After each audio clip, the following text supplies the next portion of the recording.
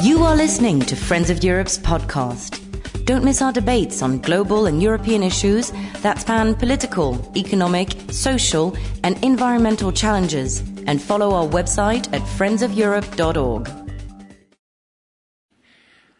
My name is Giles Merritt. I'm the chairman of Friends of Europe, and in about a quarter of an hour's time, I will be in conversation with Johannes Hahn, the Commissioner for Enlargement and Neighbourhood Policy. But before that, it says in the Bible, man shall not live by bread alone. And I wouldn't be surprised if there's something similar in the Quran. And we thought it would be fitting and very appropriate to have a cultural break in the middle of the proceedings. And it gives me great pleasure to invite Damir Imamovic to give us a taste of Sevda music, which he confirms is not entirely dissimilar to Portuguese fado, and that although the Western Balkans and the Iberian Peninsula you couldn't really get further away from each other, they both have been heavily influenced, the Iberian Peninsula, by the Islamic circle, where it reached up into the Iberian Peninsula, and in the Western Balkans by Turkey. And I thought the interesting thing that Damir just told me was that Sevda crosses almost all religious and cultural barriers in the Western Balkans and is therefore common to all. And that struck me as the perfect note on which to start our afternoon's proceedings. The floor is yours. Thank you very much. Thank you very much.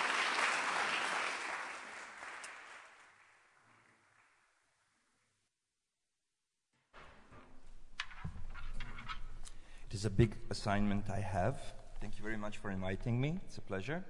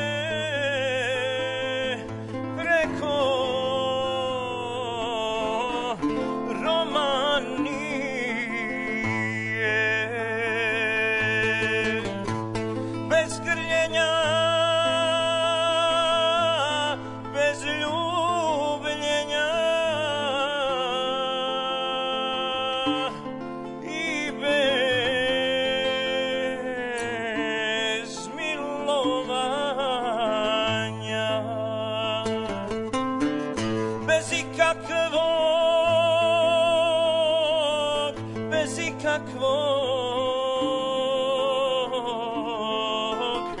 muškog pomišljanja.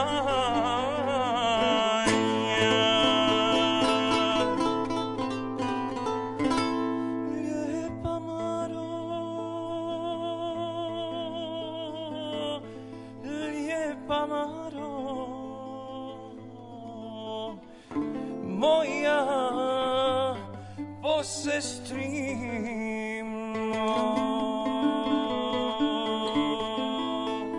prevešću te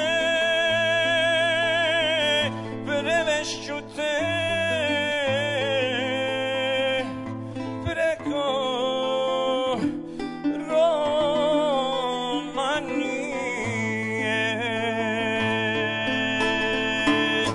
bez ikakvog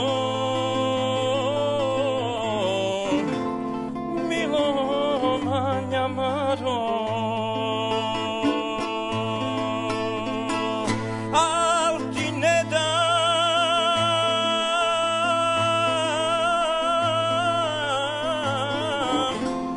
muškog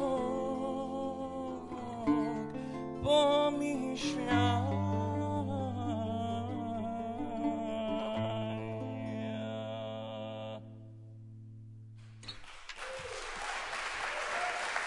Thank you very much.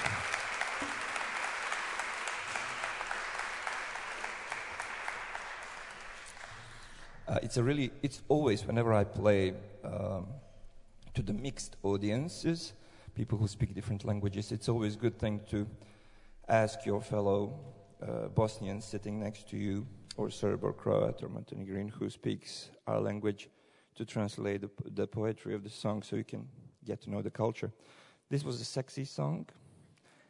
I reckon, it's a European business. Sex is always involved.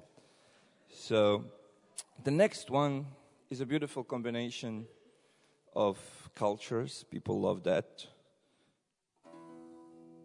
It's an old song that has many roots, like a tooth, that has many roots. One is Sarajevo Charshi, Muslim Charshi. Another one is Jewish. Third one is Turkish. And who knows what. Kad ja pođu na Pembašu,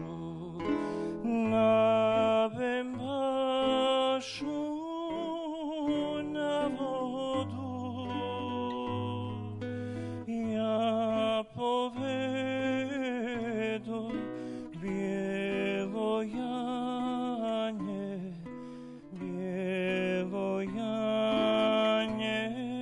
sa sobom. Ja povedu bijelo janje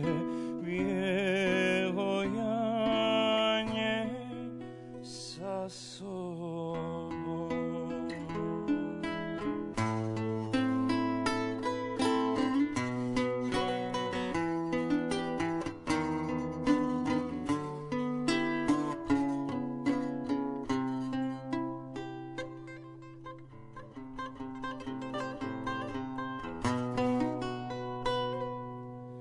Sve djevojke Bembašanke na kapi stajavu, samo moja mila draga nademirli venčeru, samo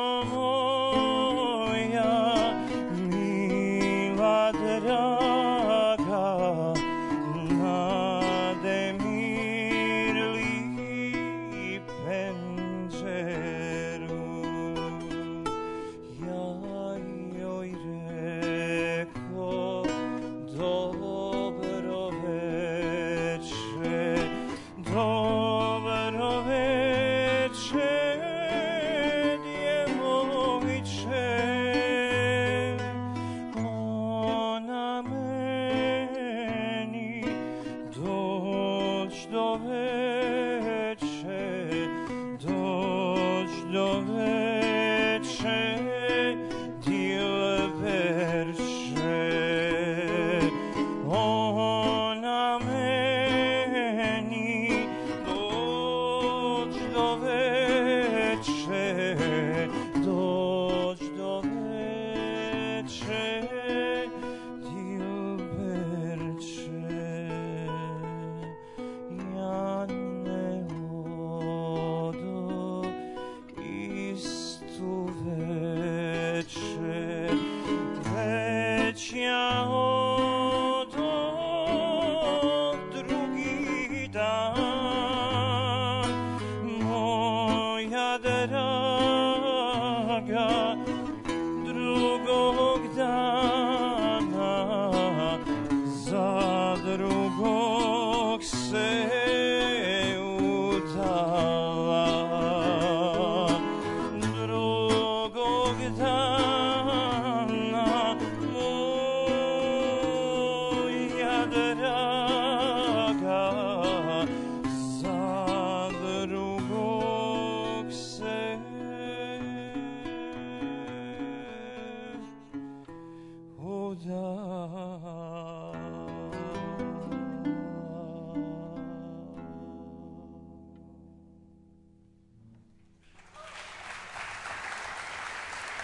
Thank you very much.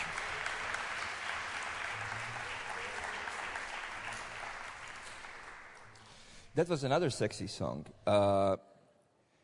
He basically didn't come in the right moment. He was late. He came the next day, and she was married for somebody else. To somebody else. The next song is one of the most beautiful metaphors in this Sevdah tradition.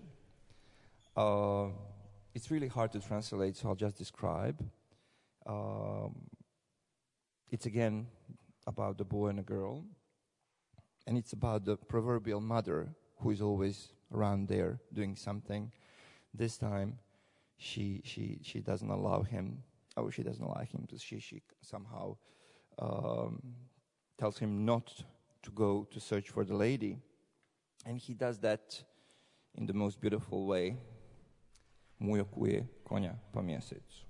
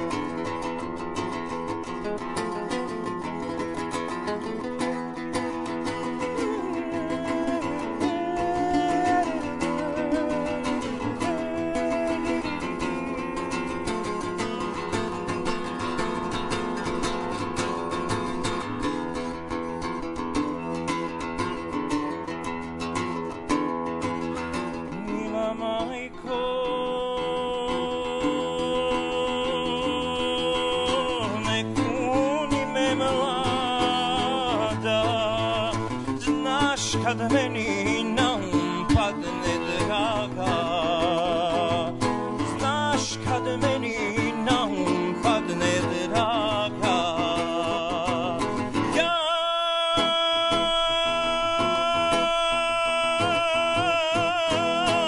ne gledam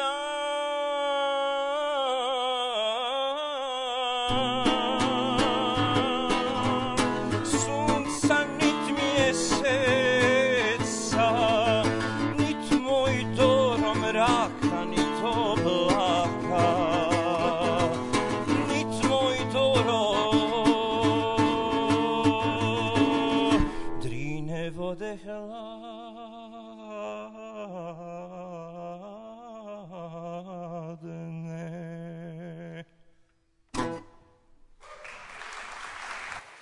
Thank you very much.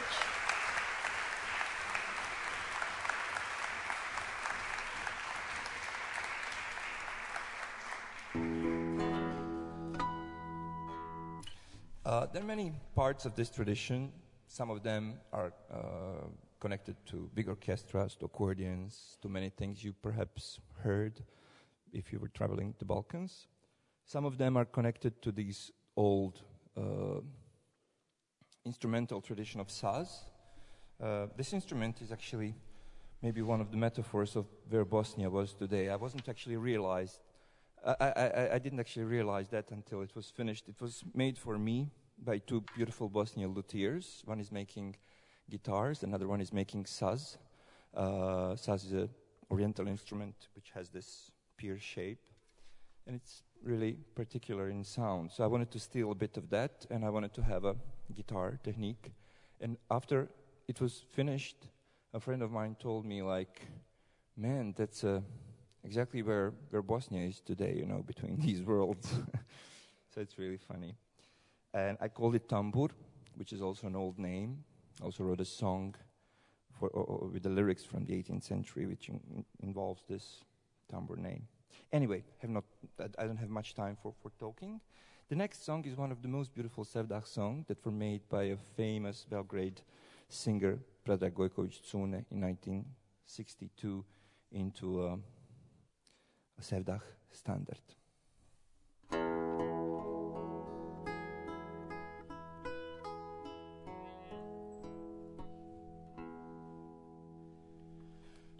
Kafu mi draga ispeci, başka oda je draga dušo za tebe.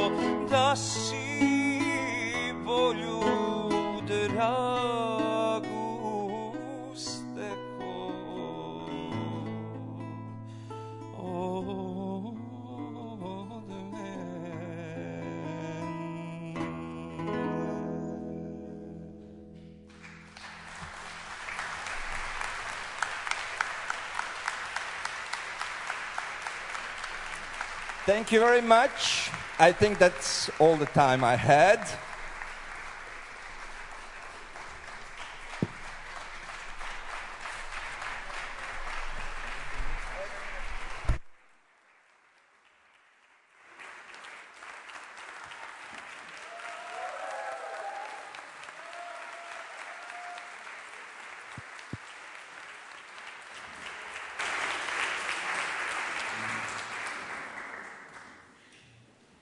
I think that Damir Imamovic is going to be a hard act to follow, but not insuperable, because we're so fortunate to have Commissioner Hahn with us.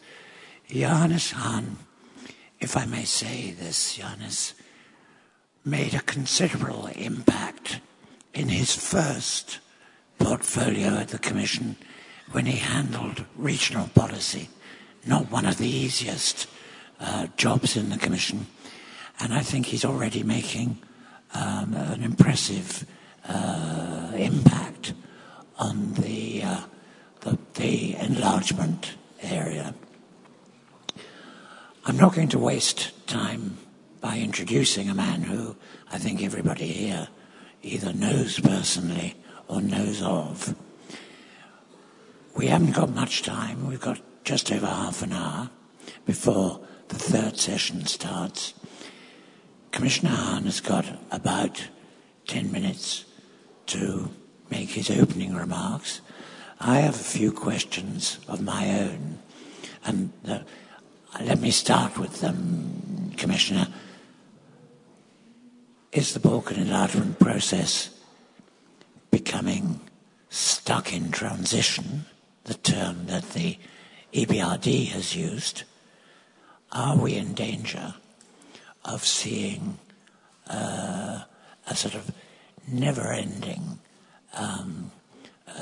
process that is going to finally just wear itself out? In other words, are the Western Balkans in limbo? Well, first of all, thank you for inviting me, Gilles and Friends of Europe and Konrad Adenauer Foundation. Second, I would like to explain, I could really, for good reasons, applaud to the singer because I was following him from outside, but I didn't want to disturb. So it was a great performance. Also thanks on my side.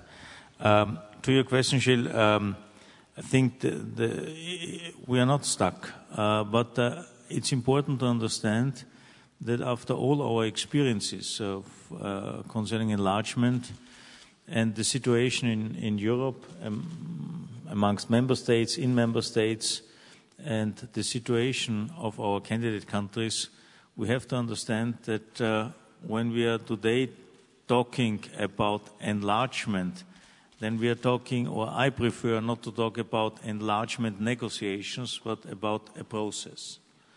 That means it's not only about, so to say, taking over the acquis, but also, so to say, implement the spirit of the acquis. And this is definitely something which takes time.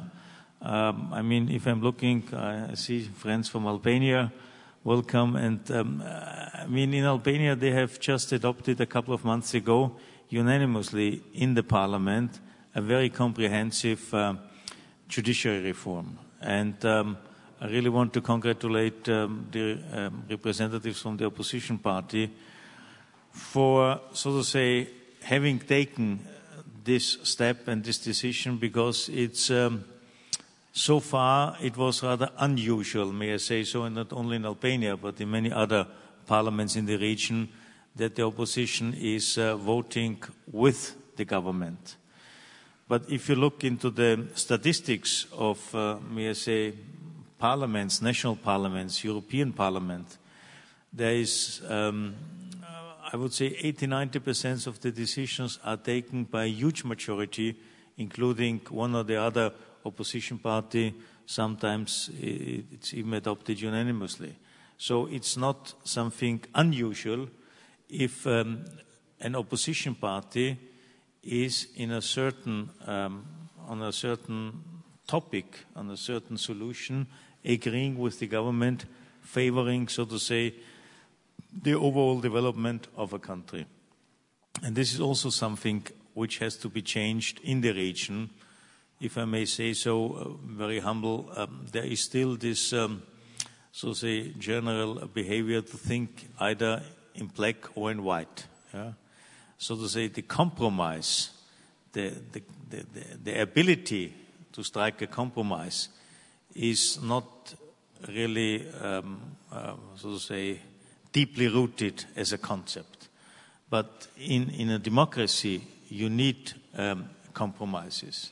And a good compromise is a win-win situation for both or for all involved parties. So this is what I mean when talking about, so to say, it's about the process. Take the fight against corruption. In all our countries, we have already state-of-the-art, if you allow, or if you legislation concerning the fight against corruption in force. But the question is how it is applied, how it is implemented. And here we are looking for a credible, sustainable track record which gives us as much as possible reassurance that we are, or the country, is on a good track. And this is simply something which takes time, number one. Number two, we cannot, so say, cut out the economic situation in Europe and in the region.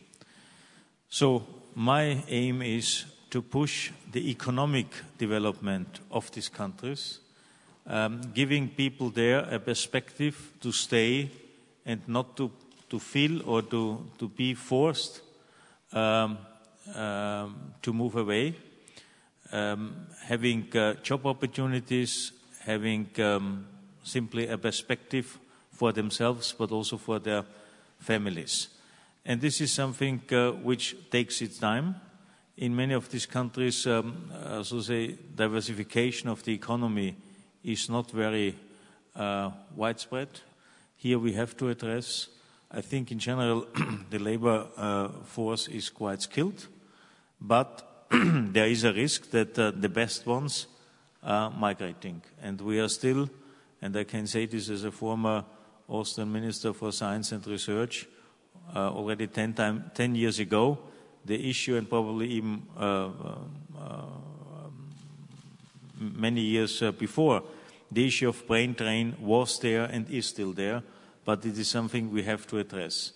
So I think the economic development is extremely important to stabilize the region, to stabilize the country, the countries, and pushing the economic development also has an impact on the so-called fundamentals, which means rule of law, because you will never attract foreign investors. You will never persuade or convince people in the countries to risk their money if they cannot rely on the independence of the judiciary and things like that. So I think there is an interdependency between development of the economy and development of rule of law. I fully agree, and probably this is shared by probably most of you or all of you. A lot of progress is still necessary. We all tend to be impatient for good reasons, but if I take everything together, if I'm looking into the performance of all the 6 countries in the region, I would say there is progress everywhere. But you have to look over a longer time span, of course, to see one or the other progress.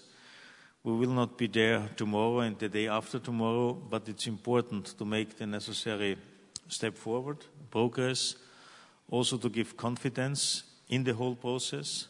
And finally, we have also to convince our citizens, European Union citizens, how important this future accession of our friends and colleagues in the Western Balkan is.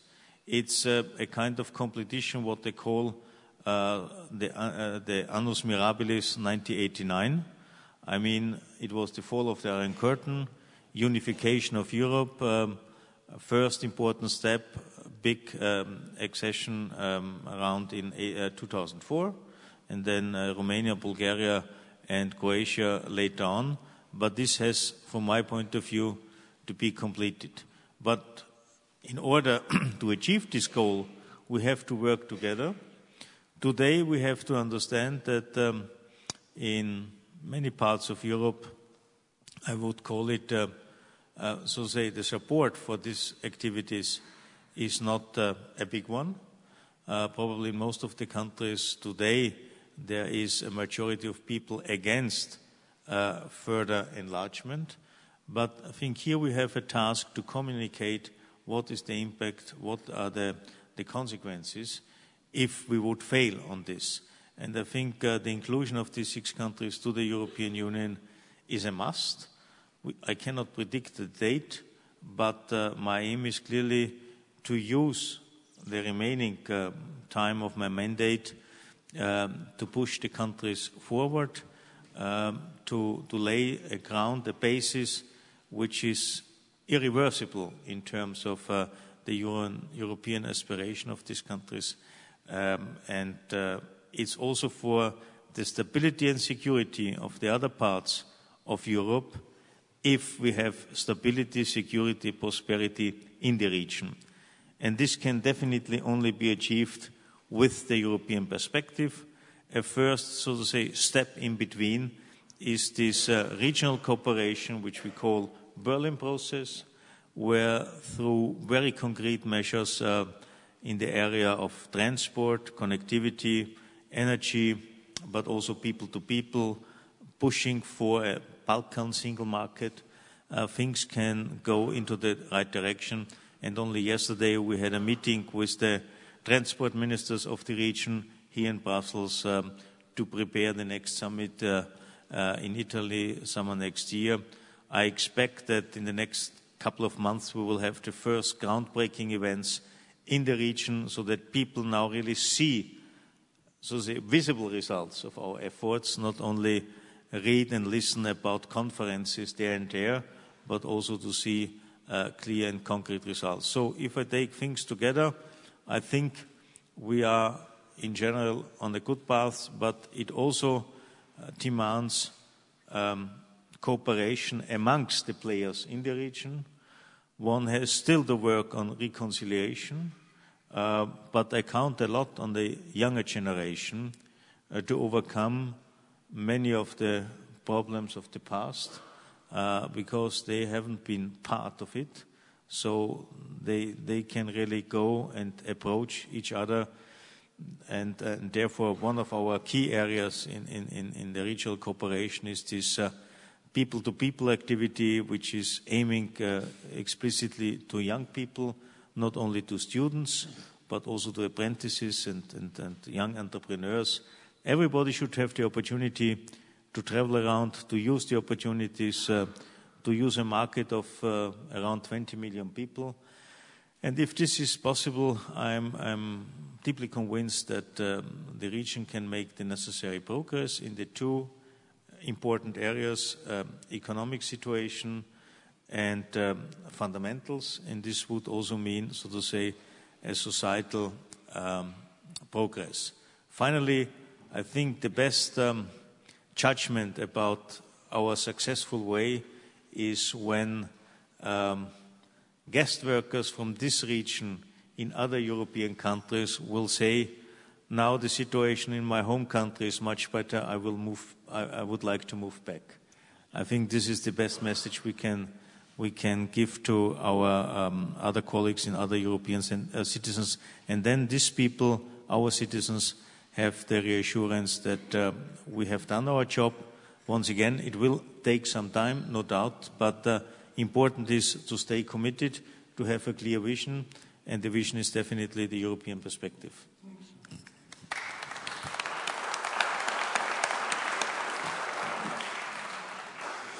What you just said, Commissioner, tempts me to raise the issue of the migrant crisis and closing of frontiers, but I won't.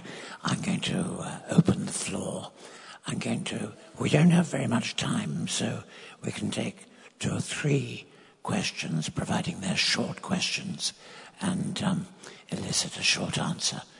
So, can I see over there? Yep. Could we have a microphone here? And could I ask everybody to introduce themselves and to keep their question very short? Thank you, Mr. Merit. My name is Lulzim Basha. I'm the chair of the Democratic Party, leader of the opposition in Albania. I was told by the organizers I would have an opportunity to present very briefly my view, not only the view of the government. I'm not going to take more time than a question. To, first of all, salute Commissioner Hahn and thank him for the great support that he's giving to all of our countries on a very, very difficult and challenging path to European integration. I have 3 points that I want to make very briefly.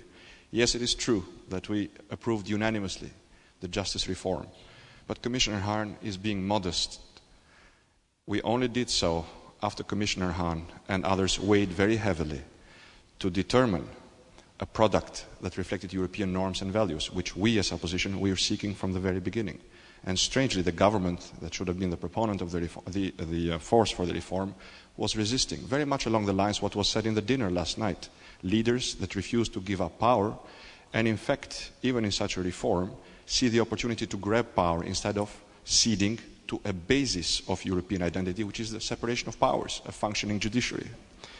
So this compromise was made possible because of direct European Union investment in the process. Without it, we would have had no compromise on the justice reform. And that is a sad fact. Even sadder is the fact that in the last year, more than 100,000 Albanians have left the country. Most of that to Germany, Netherlands, and other European countries. A lot of them seeking political asylum. And this has become a huge problem. In some countries, the number of Albanians seeking political asylum was higher than the number of Syrians. Why? The Commissioner said it. Because people see no perspective. Because we have built a system in Albania, and I believe at large and also in other parts of the Balkans, where the good, the best, do not get ahead. This is the paradox. The people my country needs the most are the ones who are fleeing the country. This is the paradox. Why? Because they cannot get ahead. Let me give you 2 examples. 2 examples. They can very brief. This is my last point. 2 examples. The country punishes the capable, the talented, the creatives. It doesn't give them the opportunity to move ahead. But if you are a former convict, you become offered drugs or for trafficking, you become a mayor, you become a member of parliament. We pass a law and the law is not implemented. Look at the current problem we have with drugs. 50% of our GDP, according to BBC World Service on Thursday, is comprised of narcotics.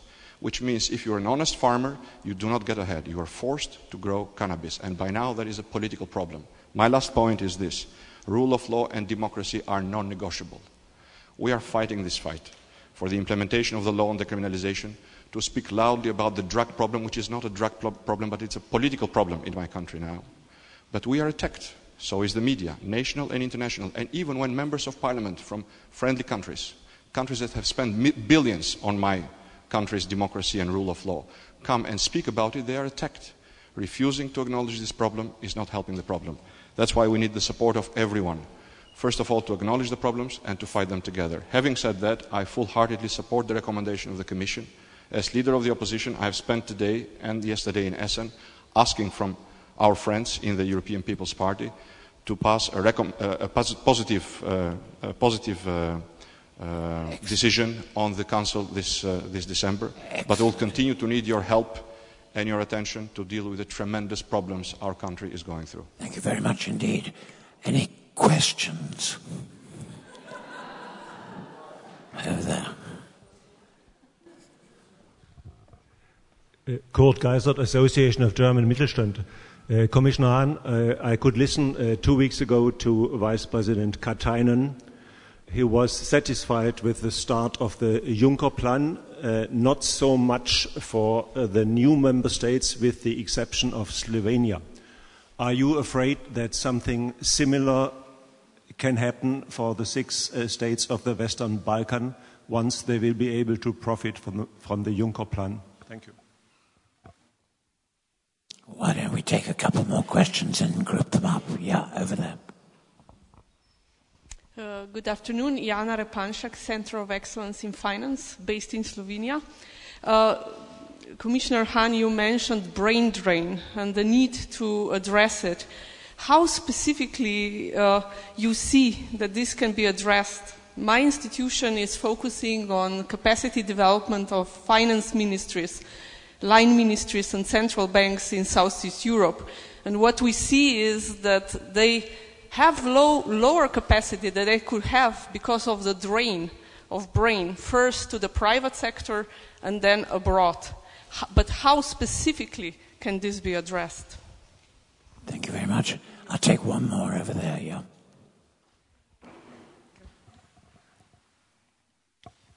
Thank you. Alba Brojka from College of Europe, International Relations and Diplomacy FEU program. Well, I have a question regarding the integration process.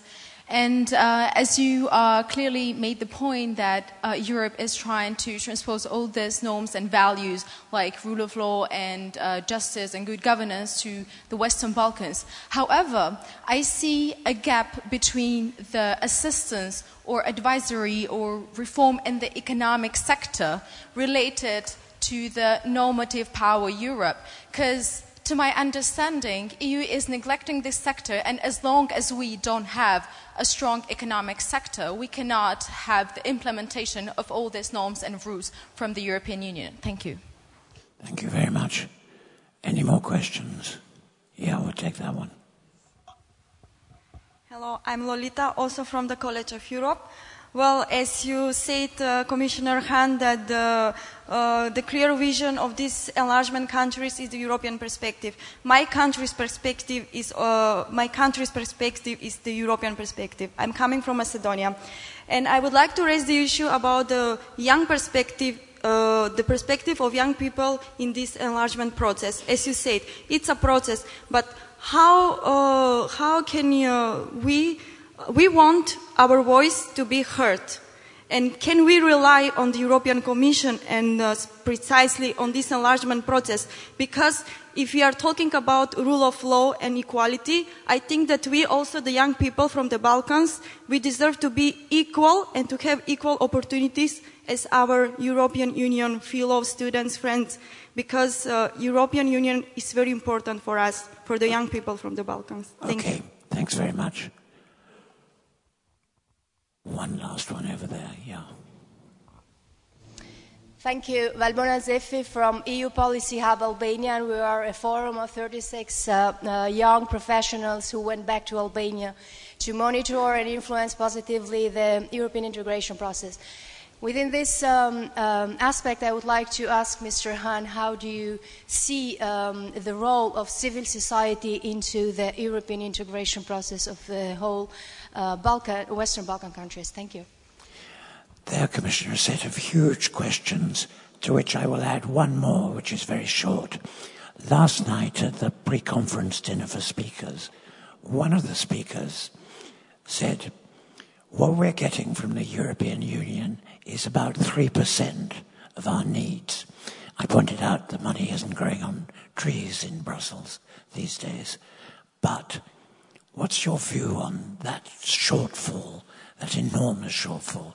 Are we looking at a Western Balkans economy that is going to find it almost impossible to climb out of the hole that it finds itself in? Well, thank you for all your questions, and I think they have a lot in common, and it's about the economy. And also, when having been asked how we can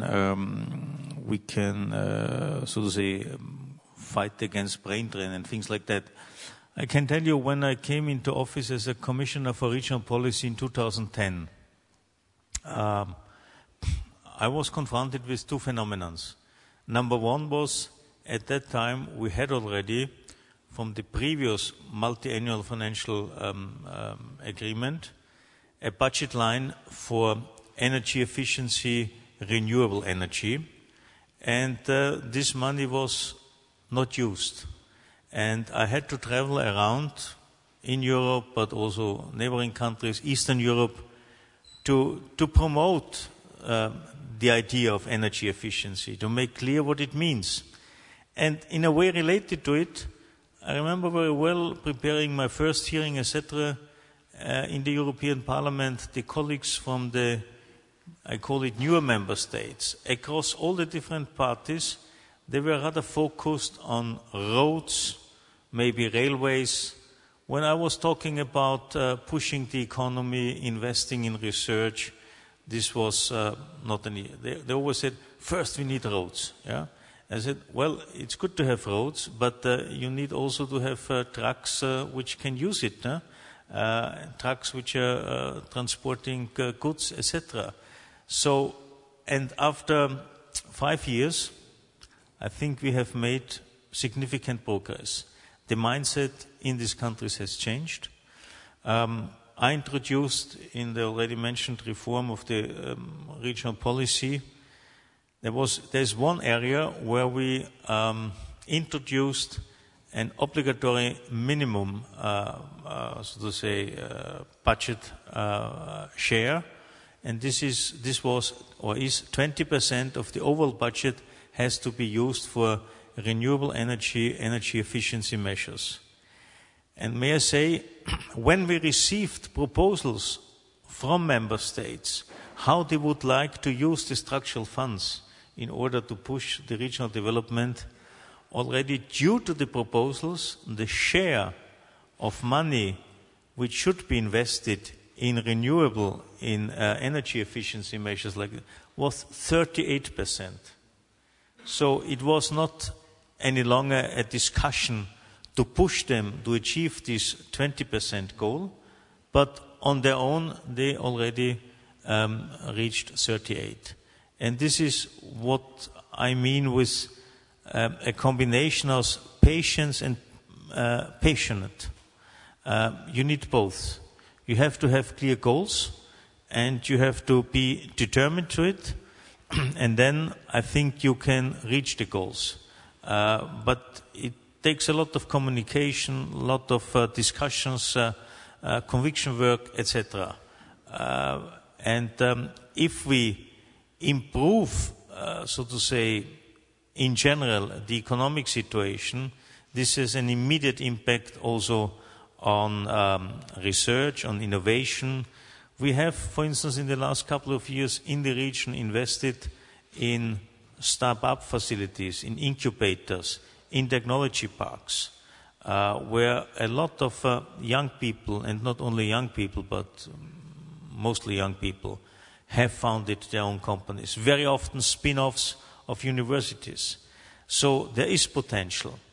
And it's important simply to give first advice, to give some offer, of course also to provide money.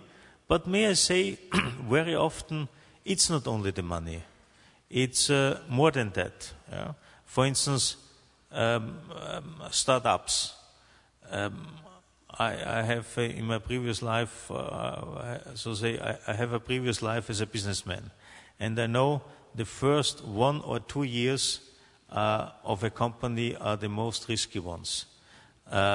If you survive after 1 or 2 years, it might go well.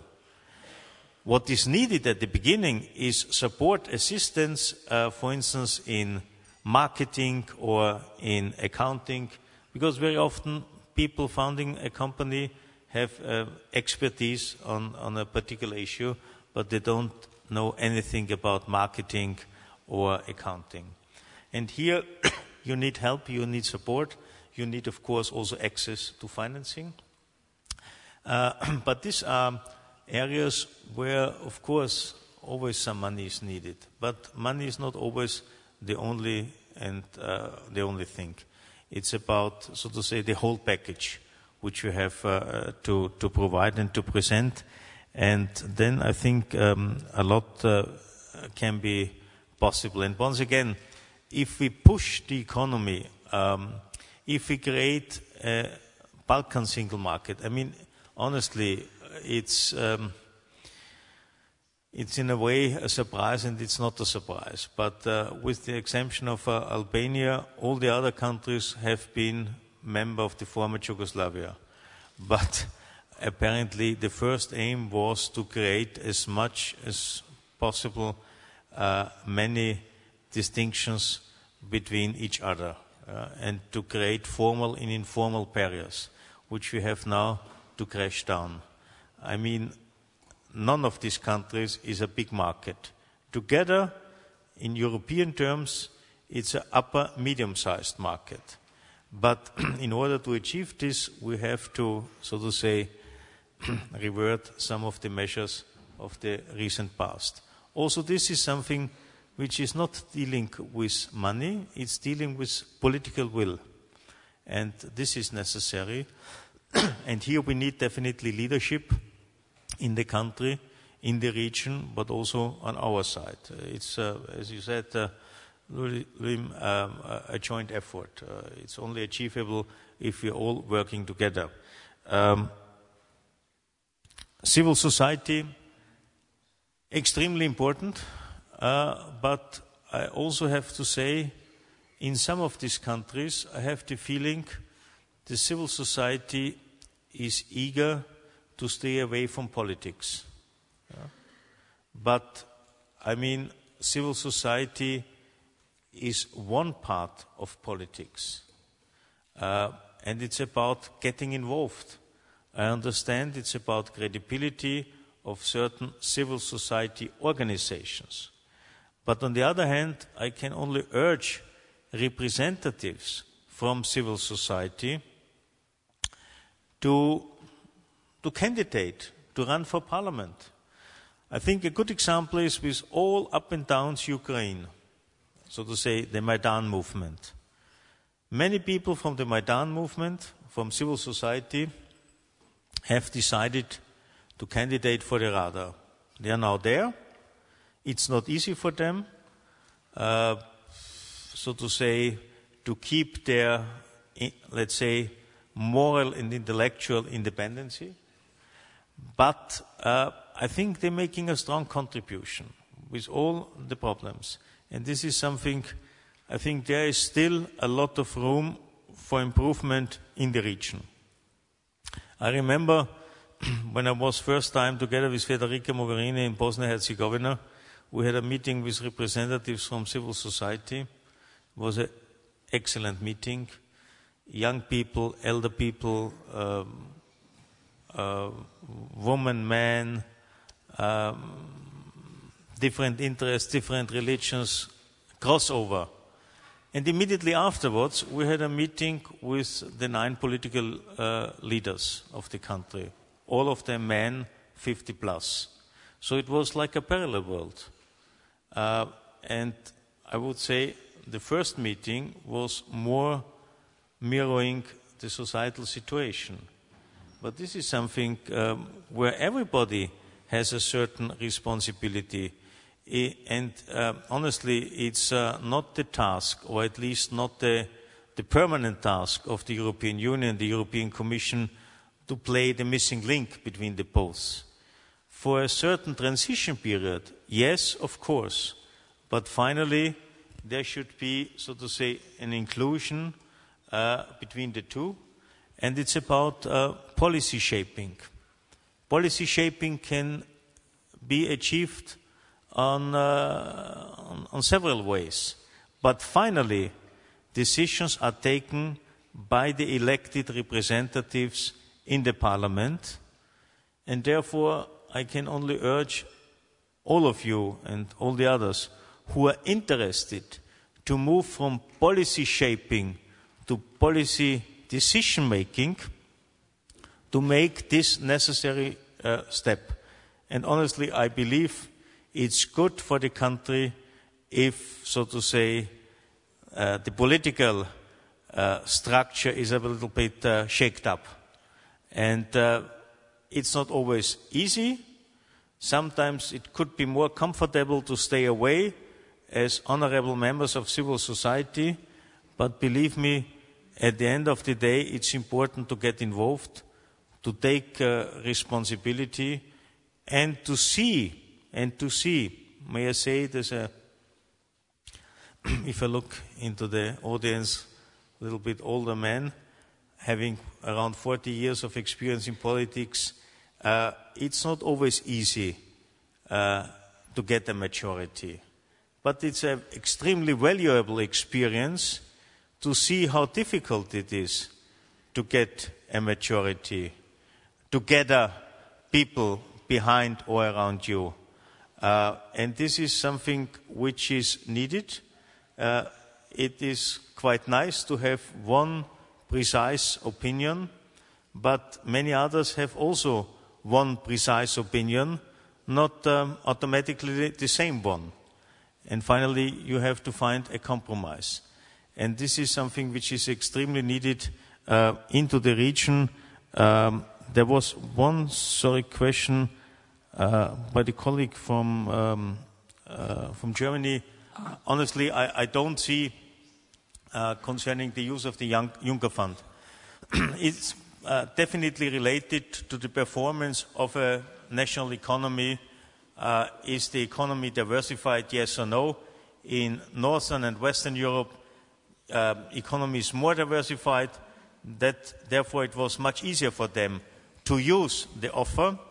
But as a consequence of, so to say, this first round, we have tried to change a little bit the rules of the game in order to support those who are more in need, in order to achieve exactly what we need, diversification, and this means more jobs. Commissioner, you've answered every question that's been put to you. We're running out of time. So I'm going to thank you very, very much indeed for a really interesting